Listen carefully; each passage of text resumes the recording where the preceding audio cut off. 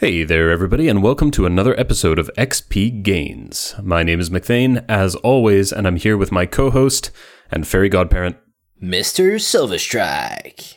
And today we're going to be doing the second of our two episodes that we recorded together. This is number 16, so if you haven't checked out number 15, definitely go and check that out. This is kind of a follow-on, but it's not entirely related, so you can listen to them at different times. It doesn't really matter. There's no particular order here, but this does follow on from the beginning of the discussion that we had toward the end of the last episode, where we were talking about game design, RNG, various other things. So this is going to be a more technical episode where we're talking about issues of balance, RNG, game design in general. It's a little bit more under the hood than our typical game reviews, so buckle yourself in, and we hope you enjoy it. See you on the flip side.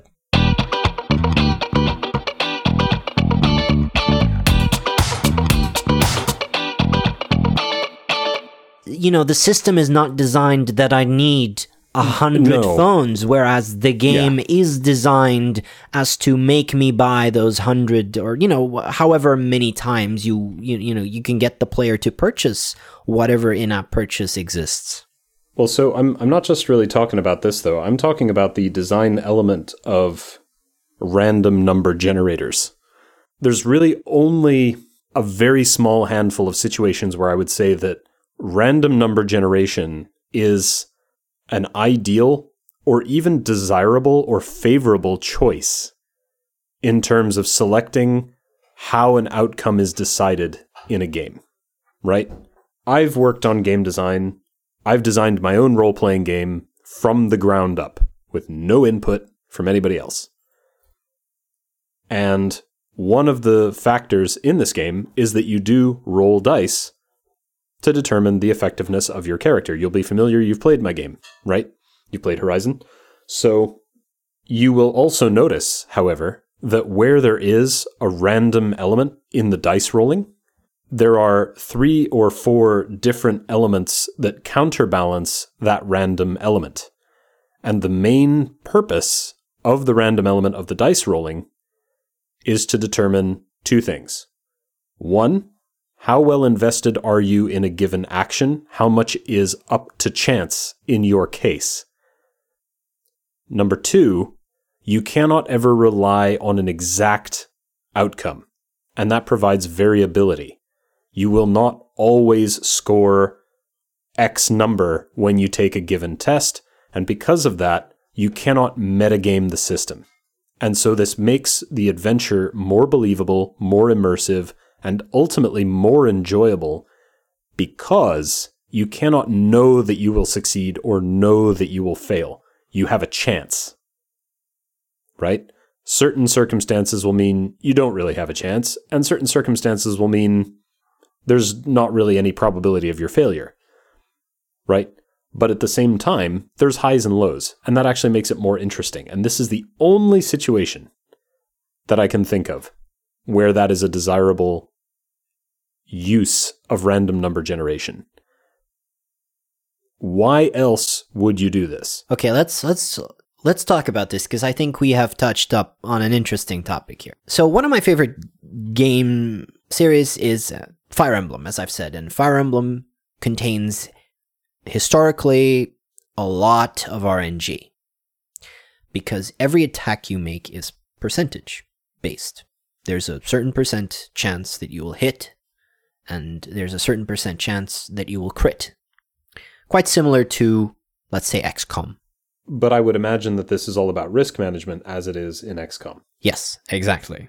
Then there's RNG in AI calculations, right? Which is also a thing. For example, I've been playing a lot of Total War, and the way that factions, their initial state and their armies are generated based on RNG. So whether you have a certain positive diplomacy boost at the start of the game or a negative one is based on random numbers, right? This is to keep the game different every time you play. RNG is used to define aggressiveness traits of leaders when you're playing a game of Civilization. RNG is useful, right? In all of these examples, though, it's the same thing that you keep coming back to, and that's variability. Yeah, exactly. It's the fact that the experience is not exactly the same every single time. You can't plan it out from start to finish every single time. This is a desirable thing. Yes, exactly. All of these games I've mentioned are games you can play and keep playing because of the RNG nature of the game. But where I'm talking about this is partly, we did talk about rewards and where that's linked to money. So yes, of course, I can see the advantage of doing that. You want people to pay you money, and so you put things behind a random wall, and the way to get around the wall is by spending money. Sometimes even spending the money is random, so you will spend a random amount of money as well. Yes, that's what I wanted to contrast that against, and you apparently too, right? Yes, but I'm arguing that in many cases, for example, Warframe, yes, where you can earn anything in the game, and there are many things that you can't even buy. Mm-hmm. Things that you can't even trade other players for using premium currency. There's no way that you can financially get a lot of the items in the game, but they're still behind random paywalls. And even in the example, I think XCOM is an excellent example, yes. As is, from the sound of things, as is Fire Emblem. Yes. Because while I understand the value of risk management, I don't understand why almost everything hinges on chance to such a high degree. And I can remember cases in XCOM where there was absolutely no way to anticipate the catastrophic levels of failure that have ended game playthroughs for me. Like, yes. Literally, you fail 90% chances in a row. I mean, statistically, you're talking about 1 in billions. 1 in billions. And yet, I'm definitely not the only person who's had this experience. I've been reading up on RNG ever since I started playing Fire Emblem, a little bit more on higher difficulties. And what's interesting is that, I've learned about the many multiple types of RN rolling that exists. And I'm sure you're familiar with this too, as, you've done the roleplay system. And in earlier Fire Emblem games, for example, they used the 1RN system, which means only one random number is generated, and that's it. So the odds of a catastrophic failure, for example, if you have a 90% hit chance, then every number that was higher than a 9, and it would roll 1 to 10, would be a failure, and everything below a 9 would be a success, or, up to a 9, to be more precise. Which would sometimes lead to you rolling the 10 and you'd fail. And your unit would not hit. Yeah, there are actually really good examples of this in certain role-playing games. The way that I modeled my dice and the reason why we roll, in Horizon Out of the Ashes, my role-playing game, we roll 5 10-sided dice. Or 5 d10s for people who are more familiar. This is just a quick aside here, but I think it links well into what you're about to say and puts maybe a physical perspective on it, so it might be easier to understand what you're about to say. But basically, in my system, you roll 5 dice, and each die obviously has 1 in 10 outcomes. Now, the reason we roll specifically 5, I've tried it with 3, and I've tried it with 10, and I found that 10 was so consistent, because you had 10 different dice, and every die has a 1 in 10 chance of rolling specific numbers or specific percentages. And so it ends up being so consistent that you can almost always plan around it, being within a certain one, like plus or minus 1 of a specific value, right? And it was too easy to plan it.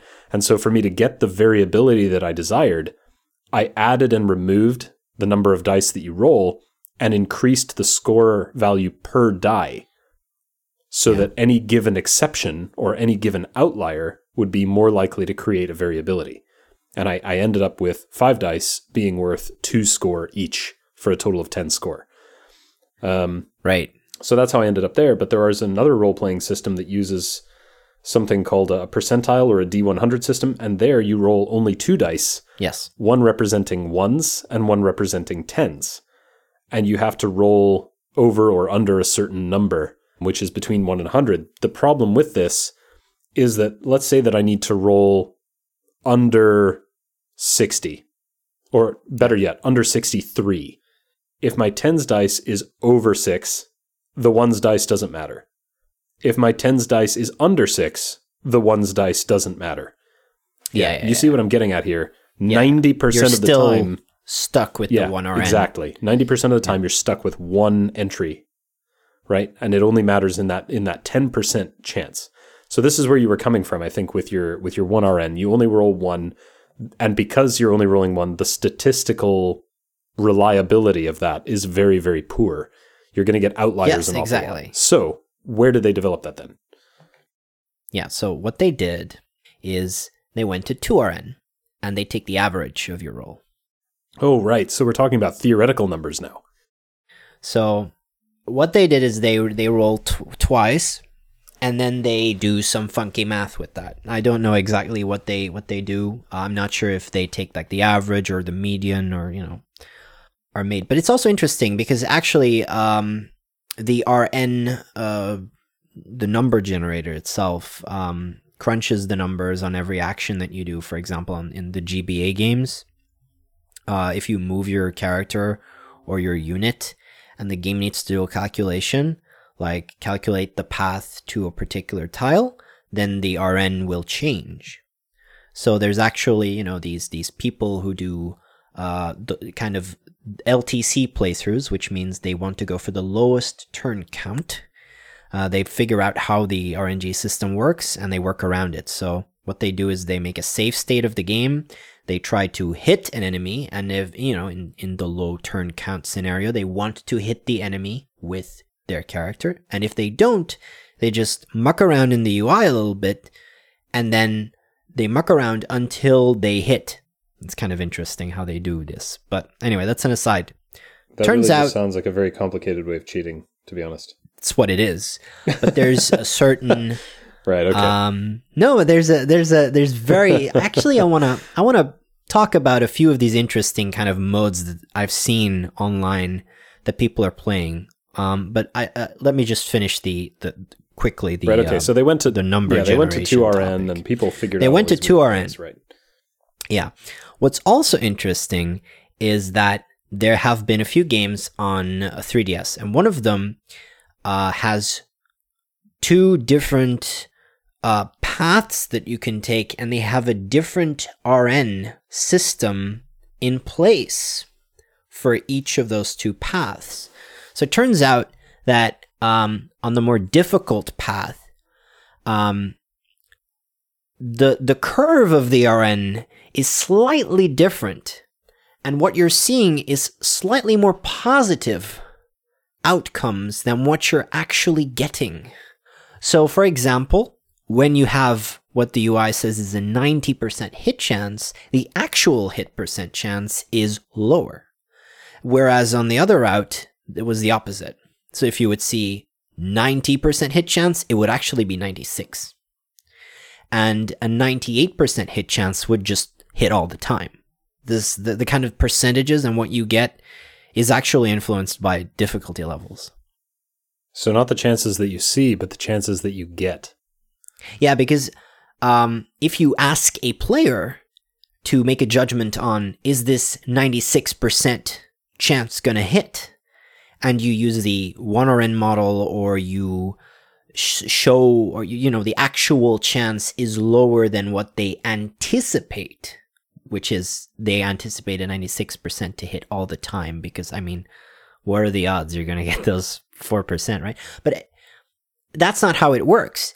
If you have a 96% chance of hitting a character or rolling something, there's a 4% chance that you'll miss that. That's 4 out of 100 times. If you were to do that attack 100 times, you'd fail 4 times out of 100. You'd fail once every 25 times. Or in the case of my playthroughs, you'd fail 5 out of 3 times. Yes. So we humans are really bad at this kind of stuff. We're really bad at estimating chances effectively. We're super bad at it, in fact. Well, you could argue that that's actually an evolutionary thing if you wanted to go down that route, because we're programmed to favor our success in our minds. Because otherwise we would never take risk, and without risk we stagnate. And this has led to corporate entities exploiting the ideas behind chance calculation and, like, oh, there's a certain percent chance, people are going to jump on this. Anyway, real quick aside, I wanted to talk about the many ways that you can kind of make a playthrough of a game with random number generation more interesting. Because I just thought about this, and I've been really enjoying these YouTubers play, these Fire Emblem games, but they've tweaked them a little bit. And I kind of wanted to hear what you think about these, because what they've done is they've hacked some of these ROMs sometimes to make the game more complex and more difficult. And sometimes they just impose a specific difficulty or a challenge upon themselves. I'm sure you're familiar with, of course, the Iron Man playthrough, right? Once you lose a character, they're gone. No reloading saves, no resetting. If you were doing a hardcore run, then the game is over. If, you get the game over screen, you have to start from the beginning again. I think those are the two most commonly known. Because I think they're also in XCOM, but I'm not sure. I think they are, if I'm not mistaken. Yeah, they are. But there's also other ways you can play, and Fire Emblem specifically.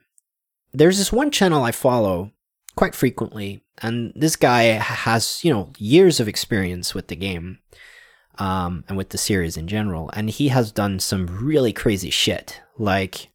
There's the 0% growths run, which is one of the more interesting ones. So instead of your units leveling up after accumulating certain amounts of XP, they don't level up at all. They remain at their base level, and you have to clear the game like that. And the way a Fire Emblem game works is, throughout the story, every now and then you do get new characters on these maps later on. So you can still beat the game, but you have to kind of recruit these characters in order to be able to keep clearing the maps. Which is interesting. Whereas, if you were to just play the game regularly, you would just level everybody up and you would have really powerful characters. This is super... So the idea is that essentially instead of your characters growing with you, you have to keep finding new ones. Yes. Okay. And you have to cleverly use your really low-level characters to get yourself out of, these problematic situations where you would usually have more experienced units fight, right? So whereas you would have, for example, one unit that could counter another unit, you would need to team up with 4 units to take down this one unit because your guys are all at the base level. So, that sounds not simple, right? Sounds rather difficult. Right? Okay, I'm with you. Just you wait. There's even better way. Turns out that wasn't hard enough for this particular guy. And he said, you know what would be even better? What if, after accumulating certain amounts of XP, your units get weaker? The character's level just drops, yeah? The stats drop so basically on what your you're playing character. is Accelerated Age Simulator. Yes, all your characters become 90 years old and drop dead. See, this is interesting because it enforces a playstyle where you're efficient. You have to be efficient with every hit because, one particular hit could be the difference between your character leveling and then suddenly becoming too weak to actually be able to beat the chapter. It's crazy. It's a really super challenging run. And then there's, all these other tweaks. Like, for example, there's a run that you can do where the recruitment of the characters is reversed. This is an interesting one because, generally speaking, there's a bunch of characters you get at the start, and then, every chapter onward, you would get an additional unit or an additional character. But this time, all the units are swapped. And so are their bases and stats. So the unit that is the most powerful guy in the game that you would get at the final level to beat the dragon boss is now the first character you get, and he's super weak.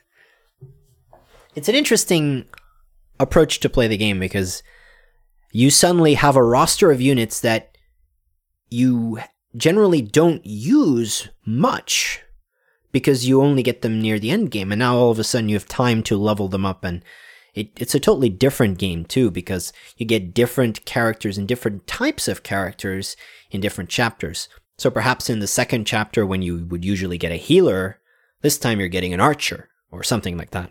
So, which is how does all of this come back to RNG?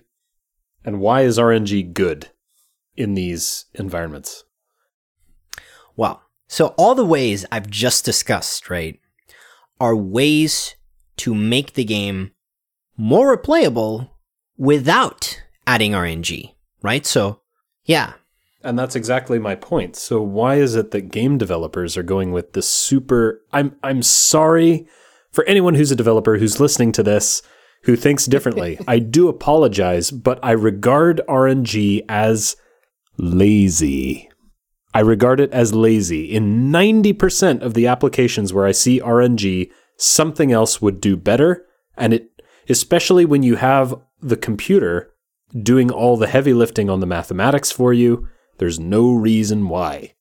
Well, in general, randomization of numbers is something you need in order to be able to do certain stuff, right? If you want an AI to behave differently, or if you want a certain scenario to be different. That's not strictly what I'm talking about, though. If you're talking about that, that's decision making. Yes, that's if you want decision making to be different, then yes, more power to you, right? I believe that sometimes they should behave in ways that don't make sense because not everything does make sense. But are you saying that you think it is a good idea to just strip the percentage hit rates out of an XCOM game or a Fire Emblem game? And would you say that would make the game better? Is that what you're saying? What I'm saying is that there should be something more complex than you have a 70% chance to hit. Well, there's always modifiers, right? In XCOM and in Fire Emblem as well, depending on the terrain, depending on other things. But, for example, why not have, instead of, okay, you have a 70% chance to hit. No, hear me out here. Instead of having a 70% chance to hit, how about you have 5 different gradients of damage from worst to best? And instead of having a 70% chance to hit, you are in a certain range on that sliding scale. It can still be variable, but it's not 100% damage or 0 damage. That's the kind of thing that goes beyond variability and into pass-fail random chance. But that's also that gives you just inconsistent damage, which I think people experience as being more annoying than it being a either you hit or you don't scenario. But then you have... It makes every interaction in the game more flaky. Does it? I don't think it makes it more flaky than hit or miss. I think it does, unless you also have scenarios where you will always do maximum damage. But that's like kind of my point, because in XCOM you do have the point-blank range shot with a shotgun, where you have a 100% chance to hit because you're so close, and a 100% chance to crit because shotguns get a bonus to crit chance when they're close, blah, blah, blah, blah, blah. So my point is, there are ways that you can reduce the variability to 0. That works for me. And if there are ways to play around that, that's fine. But what I'd be looking for is a shot from a certain range does less damage. It just simply does. And a shot against an enemy who is less exposed does less damage. It simply does. Which means that if you're shooting at an enemy who's not very exposed from really far away, it's not going to come up with a very good result. That doesn't involve any RNG whatsoever, but it would play well from a strategic perspective because it's all about how do you position.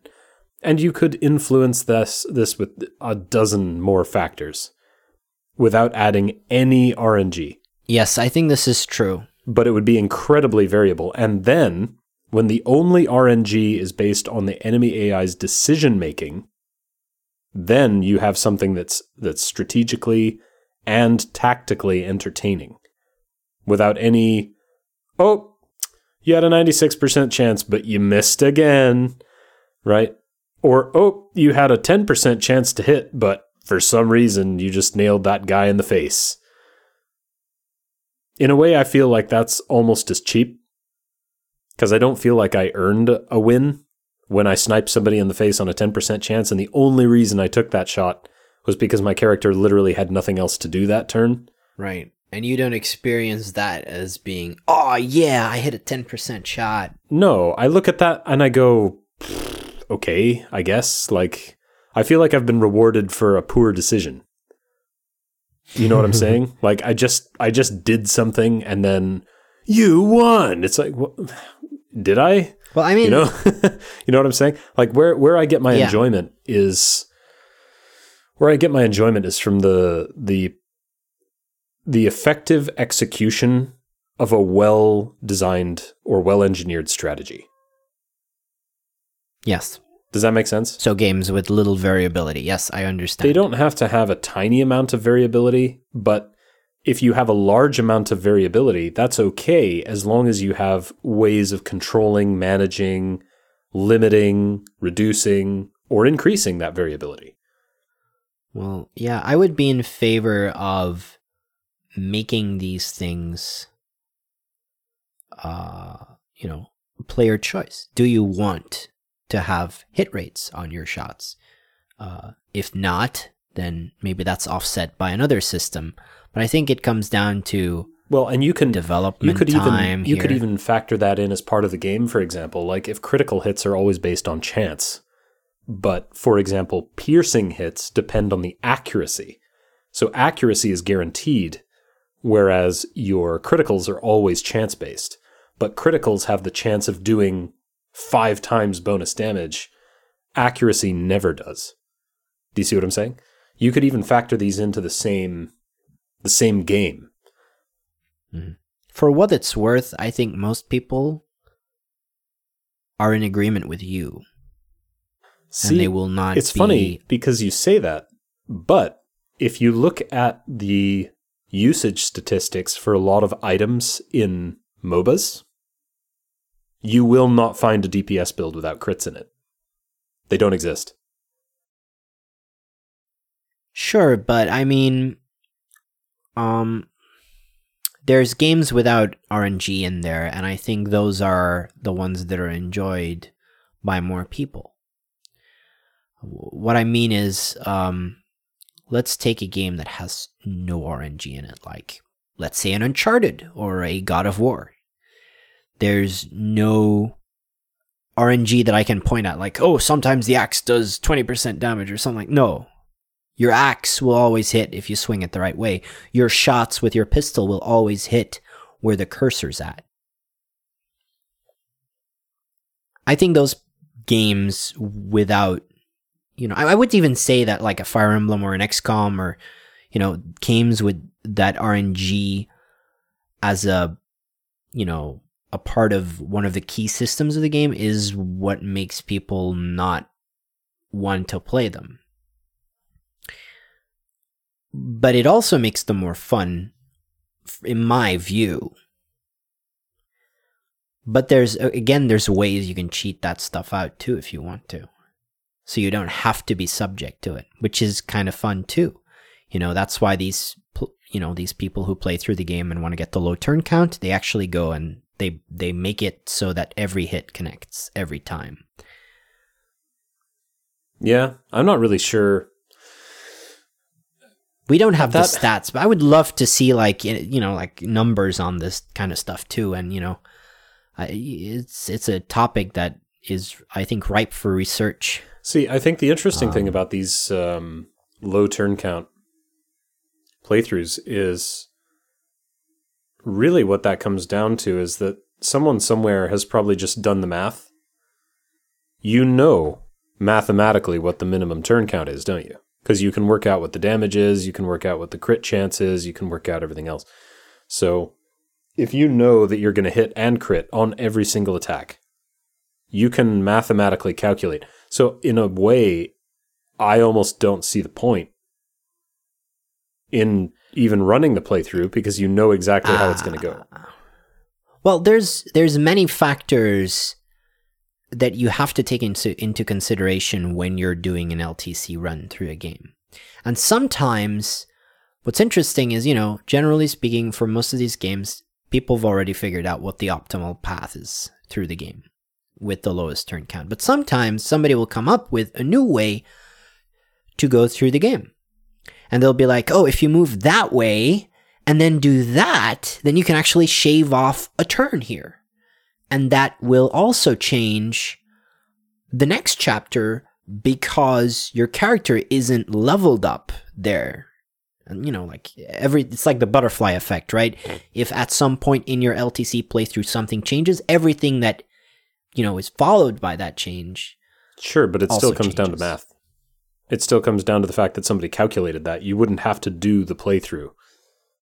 If you have all of the variables and you have a computer system that can calculate its way through the system, yes.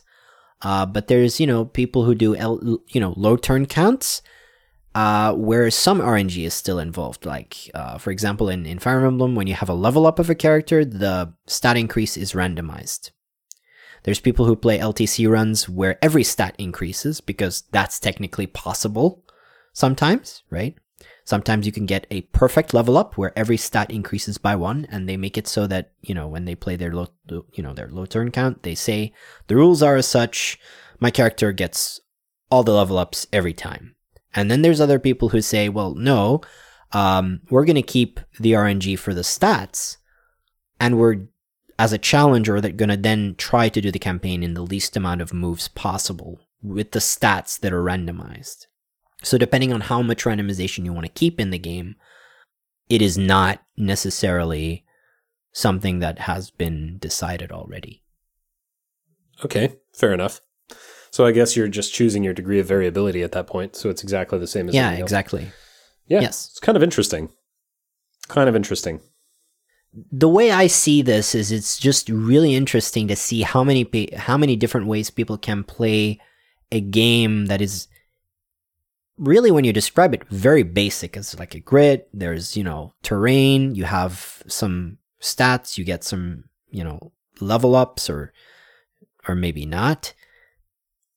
And it doesn't seem like a really complex game, or, it doesn't seem like you can play it many different ways, but there's so much replayability there, and depending, of course, on, you could even do your own custom rules, right? And you could say, well, maybe I want to do this game and complete it only using archers. Maybe I want to beat this level of XCOM only using these 2 characters. You can, put up your own constraints and make the game even more interesting that way. Which I think is why I really like games that give you flexibility and modding support to add these things in, and you can just tweak the game to your own desire. Which is why I really like playing the Total War games, for example, because there's always people who do like certain tweaks to make the game easier or more difficult, or add in new scenarios or stuff like that. That makes the game better and more customizable. Yeah, it's a really interesting thing, the way there's almost this cottage aftermarket industry for modifying games that people love but wish they were slightly different. Yeah. And it's sad that consoles don't allow this, right? Because, of course, they are locked proprietary systems and you cannot change a console game. Unless you jailbreak machines and you have these hackers that are dedicated to breaking open these locked boxes that are effectively consoles. It's interesting because some of the most revered games of this generation have never been modified or never been edited, right? So all of those console exclusives have not been modified. I did recently see a video on somebody who was hacking on Bloodborne, for example. And Bloodborne, as you may know, is a PS4 exclusive, so it's only ever been out on PS4. And, PS4 was cracked at a certain firmware, and, people have been blowing the game wide open ever since, and they've been looking into it. There's, people working on emulators now for PS4 as well. But basically what they've done is they've looked at Bloodborne, they found, evidence of unused bosses. They found out that there's like certain tools that developers used during development For example, a demo that I saw on Twitter a bunch of days ago, I think, somebody had just figured out and re-enabled a developer feature that you could just use a certain key combination, and then you could assume control over an enemy and run around in the level as that enemy, which is interesting. And then you can kind of set up your own difficult or more difficult run of a particular level this way. Because, of course, Bloodborne and Dark Souls and such, they have fixed enemy spawns, right? So whenever you die, you have to restart from a save point and then go through the level again, and you know where the enemies are going to be because they're always at the same places. And it, the very first time you play through the game, it's an exercise in frustration in a way, because you don't know anything, and you go in and then there's a skeleton here and there's like a bad guy there, and you have to kind of figure out a way to get through the game. This is one of the things that fascinates me about the kind of the Souls-like genre, though, is because that element of variability where enemies are randomly spawned, that has been removed. And so, in a sense, RNG is no longer a factor. You can learn it, you can master it. Yes. And this is exactly what I'm talking about. So. Because there's no RNG, you're not going to talk to your friend who said, "Oh, that was really easy for me." And you're like, "What? That was freaking impossible for me. I barely made it through. I lost all my resources."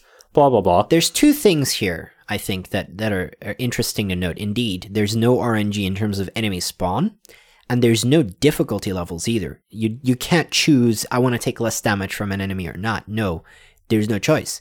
You get the difficulty the developers have chosen, and that's it. Good luck.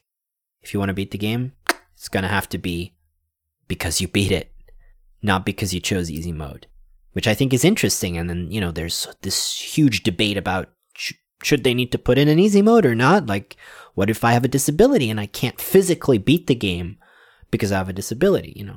Is the developer, do they have like a moral responsibility to put that in or not?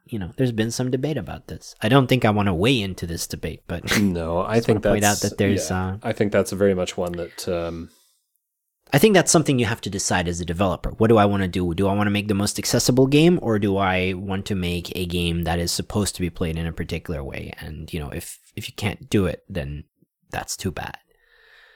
That's a choice you have to make. And it's clear that the guys who've made the Souls games and Bloodborne and Sekiro have chosen for the latter. They want to have a fixed experience that you have to play in a specific way if you want to beat the game. Otherwise, you can't do it. Yeah, and there's definitely, I think, room for that, realistically speaking. It might be harsh to say that to people who obviously physically cannot complete the game, but ultimately, games are a form of entertainment. They're a form of art. I also think that the disability problem is something that you can perhaps solve in other ways. Microsoft has their accessible controller, for example. Yeah, and you're talking about adding things like mod support, and that's why I would say yes, 100%. Like, mod support would solve that problem right away, because I guarantee you that there are other people out there with the know-how who will quite happily do that. But that means that if you want to beat this game officially, you beat it officially, or you don't beat it. Yeah. That's that's why it's interesting that games like Sekiro and Dark Souls have released on PC. There's it doesn't take a week for like an easy mode patch to come out, which is great for people who struggle. But there's always going to be some purists who say, "Oh, it's bad. You shouldn't make the game easy." But whatever. It's just good that there's the option to do that. And it is clear to me, too, that some developers have really embraced the modding community very well. Developers like Bethesda have historically done very well with, Oblivion and with Skyrim, with Fallout. Yeah, it's a shame their own mods are so crummy and so expensive. Yeah, it's a shame that they at a certain point they wanted to go in a certain direction with paid mods, and they have gone in that direction with their subsequent like special edition or like bundled editions, they've, put in like these stores where you can buy stuff, buy these silly mods and cosmetics, and it's a shame that they've done that. Yeah, it's unfortunate. But even as so, you say, though, it's a good thing that it's that they've added this in, and it's a good thing that developers are doing this. Like the Total War games are so much fun simply because there's so many different mods out there for these games. They put in workshop integration for Steam, and they've done so ever since like a certain release, Rome 2, I think, which was, universally panned when it was released, and then, people started making it better, started fixing it. The developers, like, even up to, I think it was last year, they did patches, big ones even, on a really old game. It's kind of interesting to see. I think there's two things that I'm very proud to see the guys at Creative Assembly, which make the Total War games, do, and that is they support their games with mods, and they support their games in the long run. And that latter thing is something that you don't really see much in the industry. Like, if a game's been out for 6 years, the likelihood of it getting another patch is slim unless it's a live service game. Yeah. And even then, the likelihood of it getting a patch, if it's 6 years old, is still slim because probably number 2 or number 3 has been released at that point. Exactly. Which is why I thought it was so special that the developers went back to Rome 2 to like implement new lighting systems, and all kinds of stuff. And you know what? This is the wacky thing, right? Because it seems like there must be some prevalent idea among shareholders or investment companies or something that supporting a game in the long run is essentially this really long tail that you don't want to have to look after.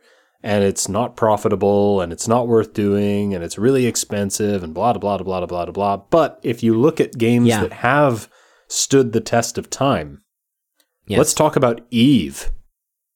Yeah. Holy cow. Did the developers of Eve not make any money? I'm pretty sure they do. And that game, if you look back at screenshots from when that game was first released, today, that looks like a steaming pile of excrement, right? Emphasis on the steam, right? Yes. Today, it looks great. And there are still major, huge updates coming out. And there are people who have invested thousands upon thousands of hours into that game and still spend a huge amount of money on it all the time, right? And the thing is, that all comes down to design and support. People like the game. They like the way it works. The developers are adding to it without changing it. And they support it. And they keep building on it. And they keep improving it. Why would you not keep playing that game? Personally, it's not for me. Yeah, it's not for me either, but I think I get your point. But there it is. I mean, and I'm pretty sure if we look at things like MOBAs, there are still a lot of MOBAs out there that are still really popular. Again, they haven't really been vastly changed. I mean, for heaven's sake, man, like Smite still uses the same crappy map that it's been using forever, right? Yeah. And the list of things goes on, right?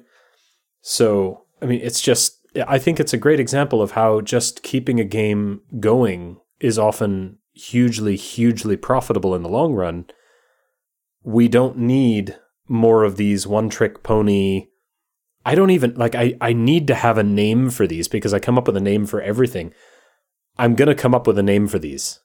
But these splurge marketing companies, games, where it's basically just a matter of getting as many people on the train at the beginning as you possibly can, and then just running that train off a cliff as fast as you can so that you don't have to maintain the train. Right? It makes no sense. It's like the concept of having a race car that blows up the minute it crosses the finishing line. Not in today's world, it doesn't work. No, it used to work because it used to be you'd ship a game on a cartridge or a DVD or a Blu-ray, and there would not be any updates, so you'd have to do it right the first time. Yeah, but back then they also kind of generally speaking, they had a higher win rate when it came to doing it right the first time as well. Yes, because they took longer to make the game. I think it's an interesting thing to take into account, because it's very easy to release a game too early and then say you're going to patch it, like they've done with Anthem. But there needs to be a game there in the first place. That you can do content additions, you can do blah blah blah blah, but you have to have the foundation set.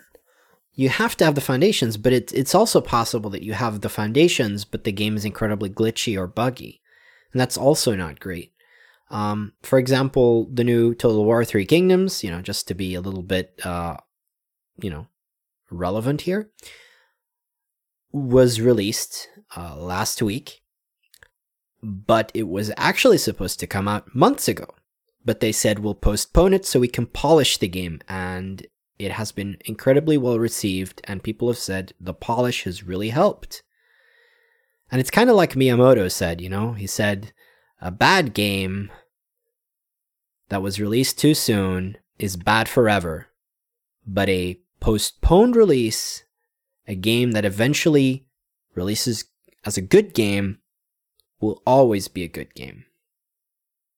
And it's true that you can kind of fix a game if you've had a bad launch, especially nowadays with day one patches and, updates and roadmaps. People come up with these roadmaps like, oh, we're going to improve the game, we're going to add all these features. But that initial release is an important moment. Yeah, it's like they say, the first impressions last. Yeah, it's also exactly why early access is a thing. If this idea of having a release wasn't such a big thing, there would be no early access. There would just be, you buy the game and I guess it's not finished, but you get no, you have to decide at a certain point, this is it, guys. Have at it. This is a complete product that you can enjoy. Yeah, see, this is why I'm really into the idea of games as a service. I really like this. I think it's good for consumers. It's good for developers. But at the same time, like you're saying, there needs to be that initial setup. There needs to be something that you begin with. There needs to be the opening scene of the movie that creates your initial impressions, that sets the tone, that starts you out on the journey, and then there needs to be the journey. There's this one thing that really has stuck with me from the entire Anthem debacle. Okay. And that is this. EA decided that on PC, if you pre-purchase the game, you could play the game a week early, prior to the day one patch. Everybody just called that day the release day for Anthem on PC, because that's when people could get their hands on the game. And the game was absolutely panned. And everybody who was in PR, was trying to manage this disaster of a game was saying, but no, you were just playing an early access version of the game a week ahead of the official release.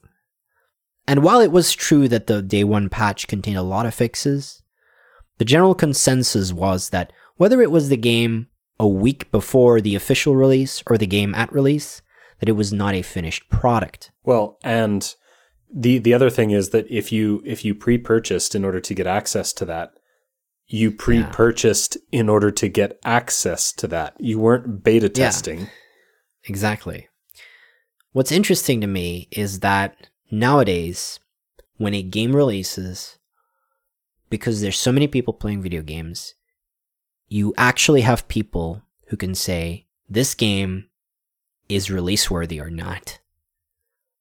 And it is helpful that you can now go onto forums and, social communities, like for example on Steam, and consult people and look, do these people think this is a game that was released too soon or not? And you don't have to take, the word of the marketing companies that want to sell you the game and listen to that. No. You can just go to the people who have bought the game and ask them, is it good or not? And if it's good, it generally tends to sell well. And if it's bad, it tends to die. Yeah. And really, I think this is the thing And- that the shareholders don't seem to be anticipating, is that there is a community surrounding this industry. And, I mean, they will kiss and tell, you know? This is interesting because what can you do if you don't like this development? Steam has forums. There's social media. What can you do? Well, there's one way you can prevent the influence of this system. You see, Steam has all of their reviews kind of integrated into the store pages, right? So if a game does really poorly, there's like the orange color, and it's like the feedback on this game is mixed. You can see that on the store page, right? This is helpful for me as a consumer, but not for the publisher. Which is why it is interesting, I think, that the guys at Epic are reluctant to put in a review system in their platform. Because it will not help the sales of video games on their store.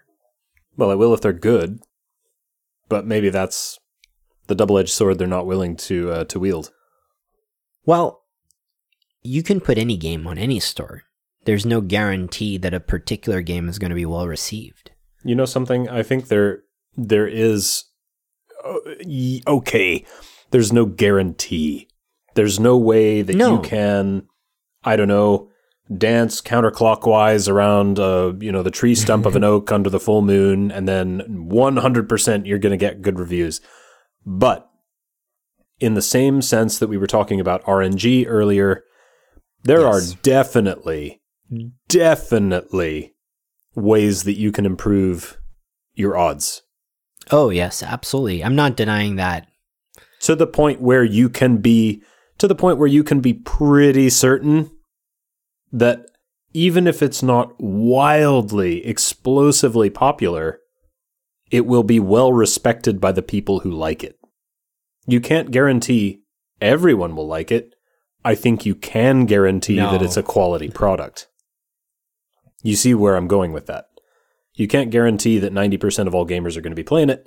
You can guarantee that, I don't know, maybe 20% of people will happily play it a solid number of hours, and every time you release an update, they will be back.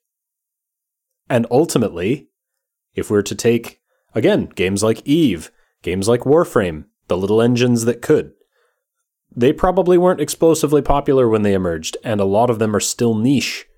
Even Warframe is relatively niche. I wouldn't say that it's a hugely explosive mainstream game.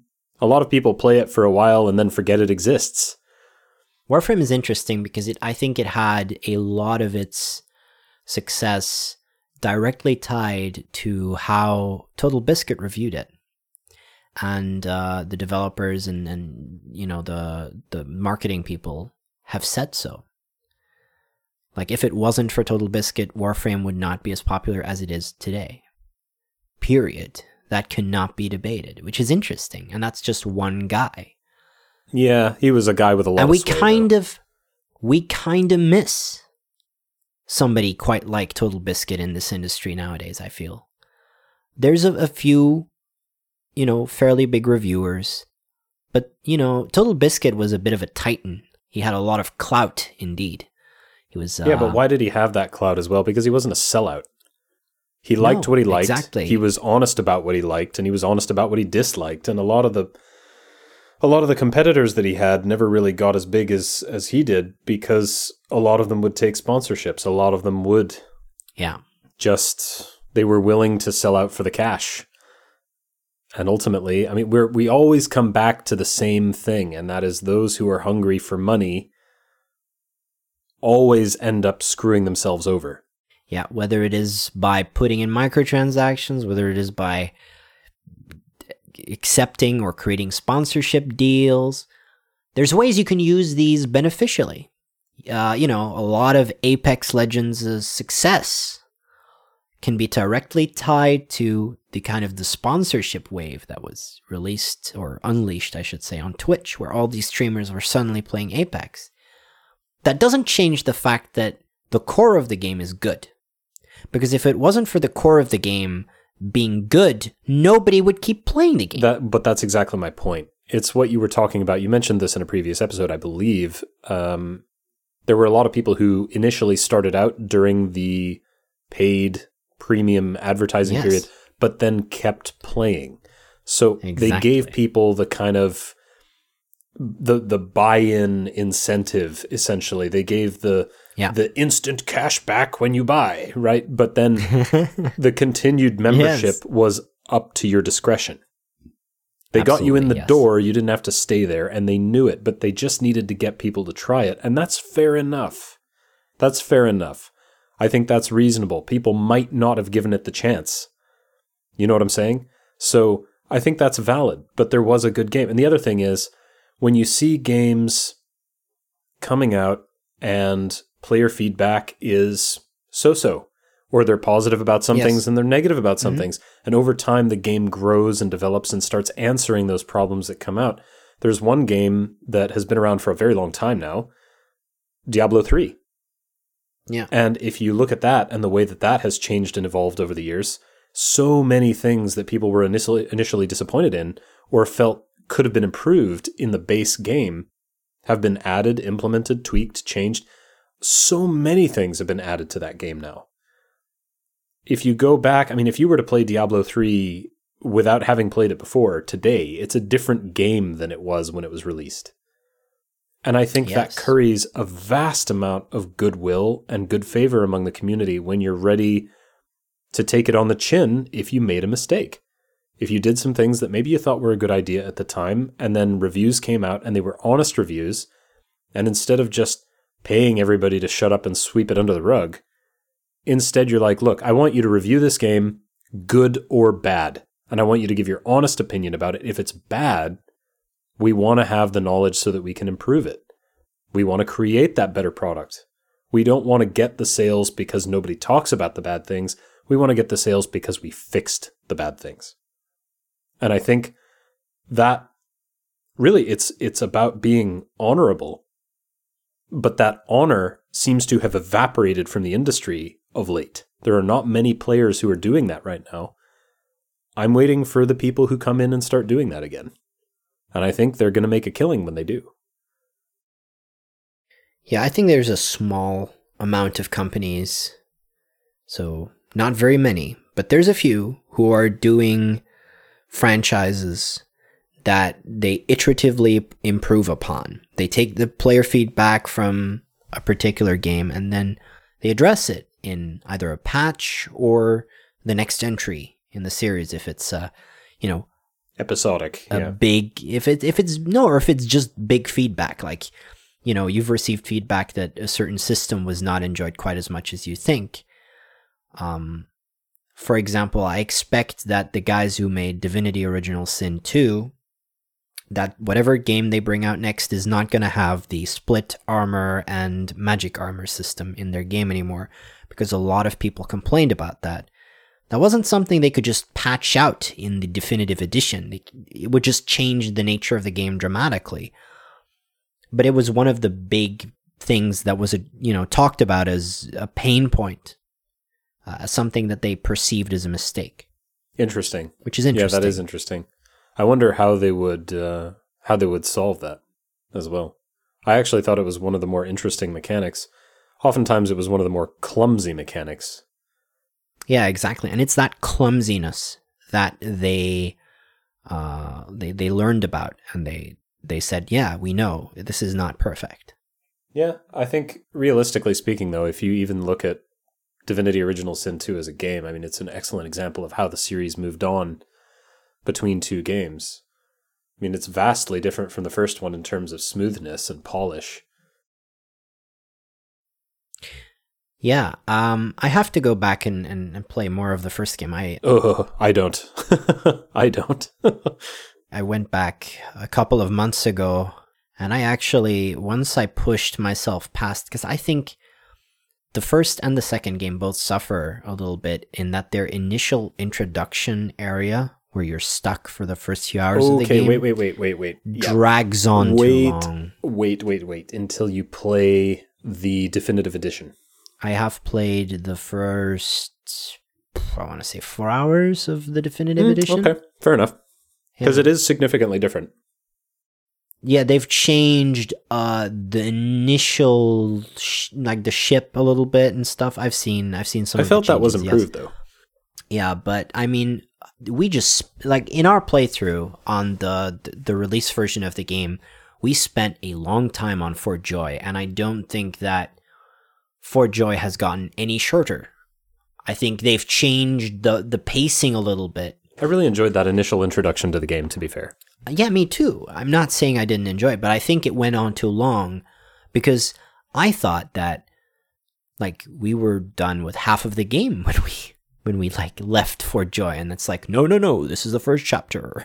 It's like, whoa, okay. I think There was so much to do in the introductory in like that introduction area. I thought maybe they could have just split it up in 2 chunks, and it would have been more palatable.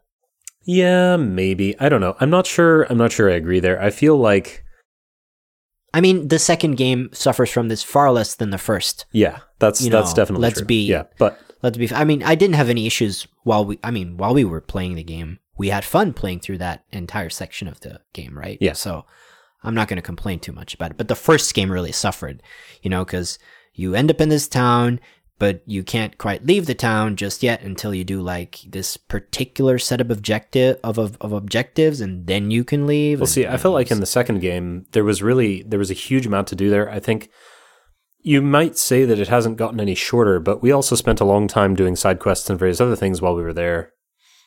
So, whereas we don't tend to do as much of that now, and we're also quicker to play through the game now. So I think there's partly that, partly the fact that if I was going to say there's a critique I would make, it's about the overall pacing.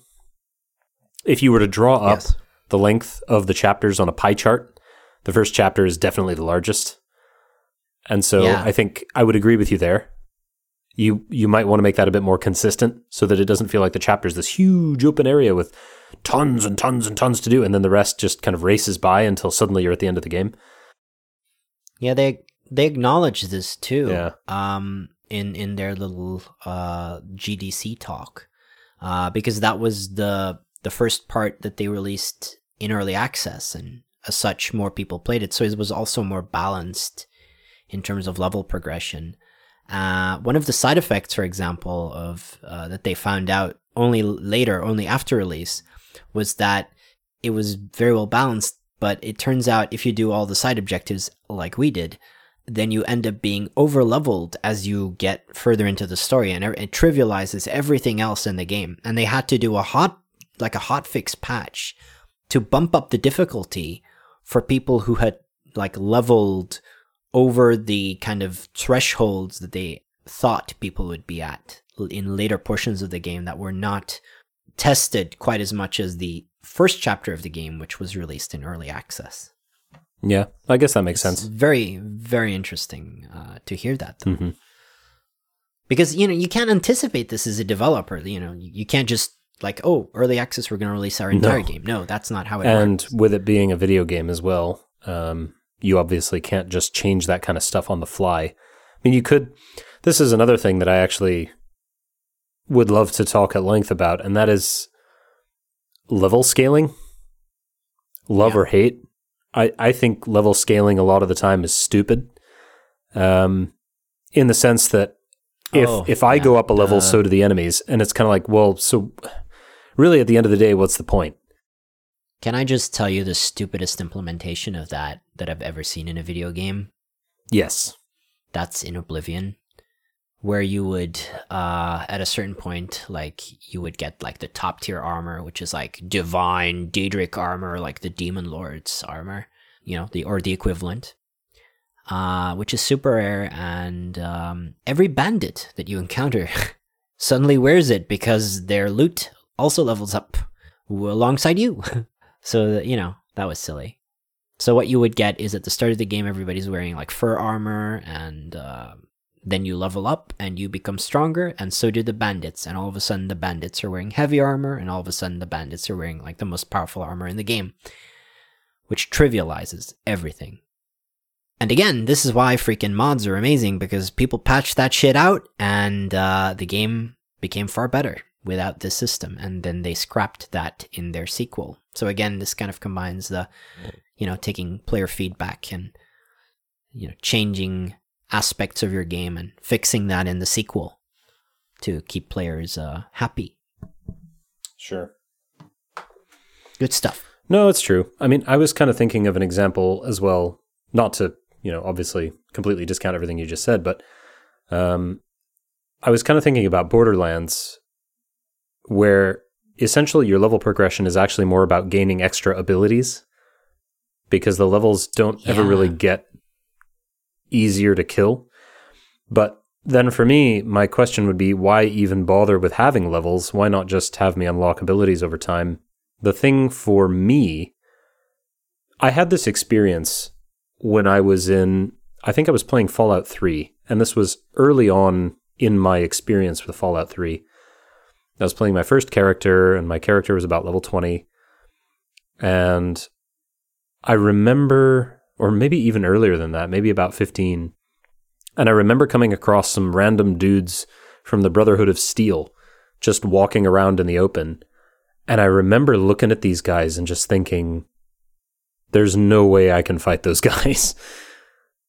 And I saved my game, I quick saved, and I snuck up on the top of a hill, and I discovered that by sneak attacking and playing smart, I could. And after killing them all, I was disappointed. And because it was so easy to kill them. Because it was so easy to kill them. And I felt like, there should be guys walking around that you're not just going to be able to kill. Or areas of the map, if you wanted to go a little bit more old school with it, areas of the map where there are enemy strongholds, and these enemies are going to be very difficult. Being able to go there and challenge them in their own territory is an achievement. Yeah, that's what they changed with subsequent games. So it's Skyrim, and you will see these changes in Fallout 4 and sequels as well, is they added some areas. This was also in New Vegas, I believe. Some areas where enemies are just not leveled. They have a fixed level. So if you happen to go there as a low-level character, you're going to get absolutely wrecked. One of the places that is that comes to mind in, for example, New Vegas is there's the Deathclaw Sanctuary. Oh gosh, yeah. If you go there, prepare your anus, literally. Yeah, you're dead.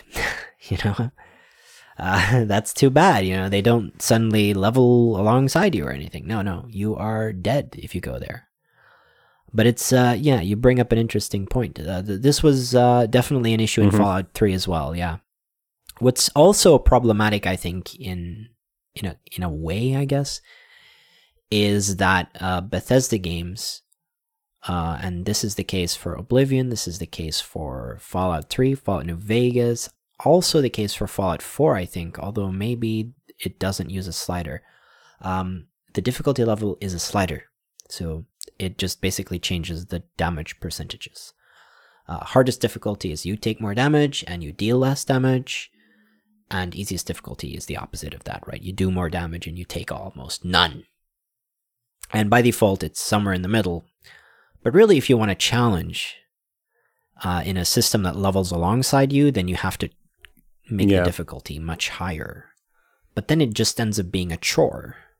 See, what I would love to see is a system that's more about enemies having more options, more abilities, things like that. Again, this comes back to the idea that I had for design of this game, where your enemy would evolve alongside you. And it's not so much that the enemy has more health. There might be specific versions of this enemy that have more health, sure, but that would be a strategic advantage. For example, the enemy may decide it's a good idea to create big tanky units, but there will be far fewer of them. Or they may choose swarms of relatively light units, etc., etc., etc. And these units may have different abilities that make them dangerous if you play in a certain way, or less dangerous if you play in another way. And so it's all about figuring out how to outplay as opposed to just figuring out how to outdamage. Yes. You see, with all these developments in AI and machine learning, I think the way that we're going to see video games progress in terms of difficulty levels is going to be interesting, because what we have now is developers can input multipliers, and you can make some adjustments, and maybe there's some RNG involved to make it less annoying or more Depending annoying on what you want, yeah. to play the game, depending on your personal preferences. I think how we're going to see games evolve is, I think the more it becomes easier to put AI in your game, or at least machine learning and these networks, these neural networks. I don't like to say artificial intelligence, because that implies kind of like a super intelligence aspect to your game, which is not true. You have agents that are being trained. It's kind of like it's an iterative design process, essentially. Well, it's like agents being trained. It kind of reminds me of the StarCraft 2 deep learning thing that they're doing, where they're training AIs against each other, and now they are beating pros at the game. These bots, and they're doing so convincingly. But you can tweak how well an agent performs. So I think it would be interesting to see, and we've seen this in limited ways. Like, there's been some games that have played with this idea of adapting the AI's playstyle to counter yours, for example, which is interesting, right? So you play the game in a certain way, well, the AI is going to pick up on that, and he's going to counter that specific way, so you're forced to adapt. That's one way to do difficulty. Whether the AI makes any mistakes while it's adapting to your strategy, that is dependent on then, perhaps the difficulty level that you've chosen, and how well it applies its strategic changes. Because if you have sufficient technology and processing power, you can make an AI that will always beat the player, which is, of course, not what you want. You want so the it's player more about to have a fighting figuring chance. out how to prevent the AI from being perfect, as it gravitates towards perfection. Yes. How to do, It's interesting because what you have developers do today is you have the AI figure out a way to win, and then you have to force the calculations that were made. You have to force a mistake here and there, so that it doesn't always work what the enemy, or the AI, quote unquote, the AI, the enemy bot is trying to do. So in a game of Civilization, for example, somebody programmed the AI to know exactly what units it needs to take your capital. Now, of course, you can do the battle on the battlefield, and depending on the difficulty level, it will perfectly counter whatever it is you're doing, because it can adapt on the fly on whatever it is you're doing, and it can always outthink you. But they have to put in a certain, I guess, a wall. Like, the AI shouldn't be smarter than this, or it shouldn't be more perfect than this. It should make mistakes here. Because otherwise, your game of Total War that is about, positioning your units correctly, learning how to do, the hammer and anvil strategy, just turns into, help, I'm being outmatched by the AI every damn time, and that's no fun. That doesn't make you feel like a smart warlord. It makes you feel like a freaking idiot. Yep. Which ultimately is not very entertaining. And the purpose is entertainment. Exactly. Yep. Indeed. I think difficulty in video games is difficult to figure out, because really, difficulty is difficult, because who'd have thunk it? People have all these different perceptions and ideas of what they want in a particular game. That's why I sometimes think, maybe the guys at From Software who go for their, this is the fixed difficulty and this is how you're supposed to go through the game, isn't a wrong approach, but it will remove some semblance of replayability from your game. Because I think that's in it. It creates replayability, and it also denies replayability. So there comes a point at which you're tired of replaying the same experience over and over and over. But at the same time, up until you get to that point, the enjoyment of mastering the fixed challenge that lies ahead of you and perfecting that, I think also appeals to a lot of people. So there's a pro and there's a con. I think it would be fair to say. What would be really interesting for me is the concept of, let's take co-op as an example. Let's say that we have 4 players and let's say every player has a secret hidden profile. There's a profile that they have access to that they can look at their own stats, their own playstyle, blah, blah, blah. But the enemy AI also has access to this profile. And so it will attempt to play differently against each player with a certain degree of, let's call it, imperfection built in. And what would be really interesting there is the way different players can attack each other's counters. For example, if I tend to play aggressively, the AI will play defensively and controllingly in order to counter my aggression. But other players can make use of the AI being defensive.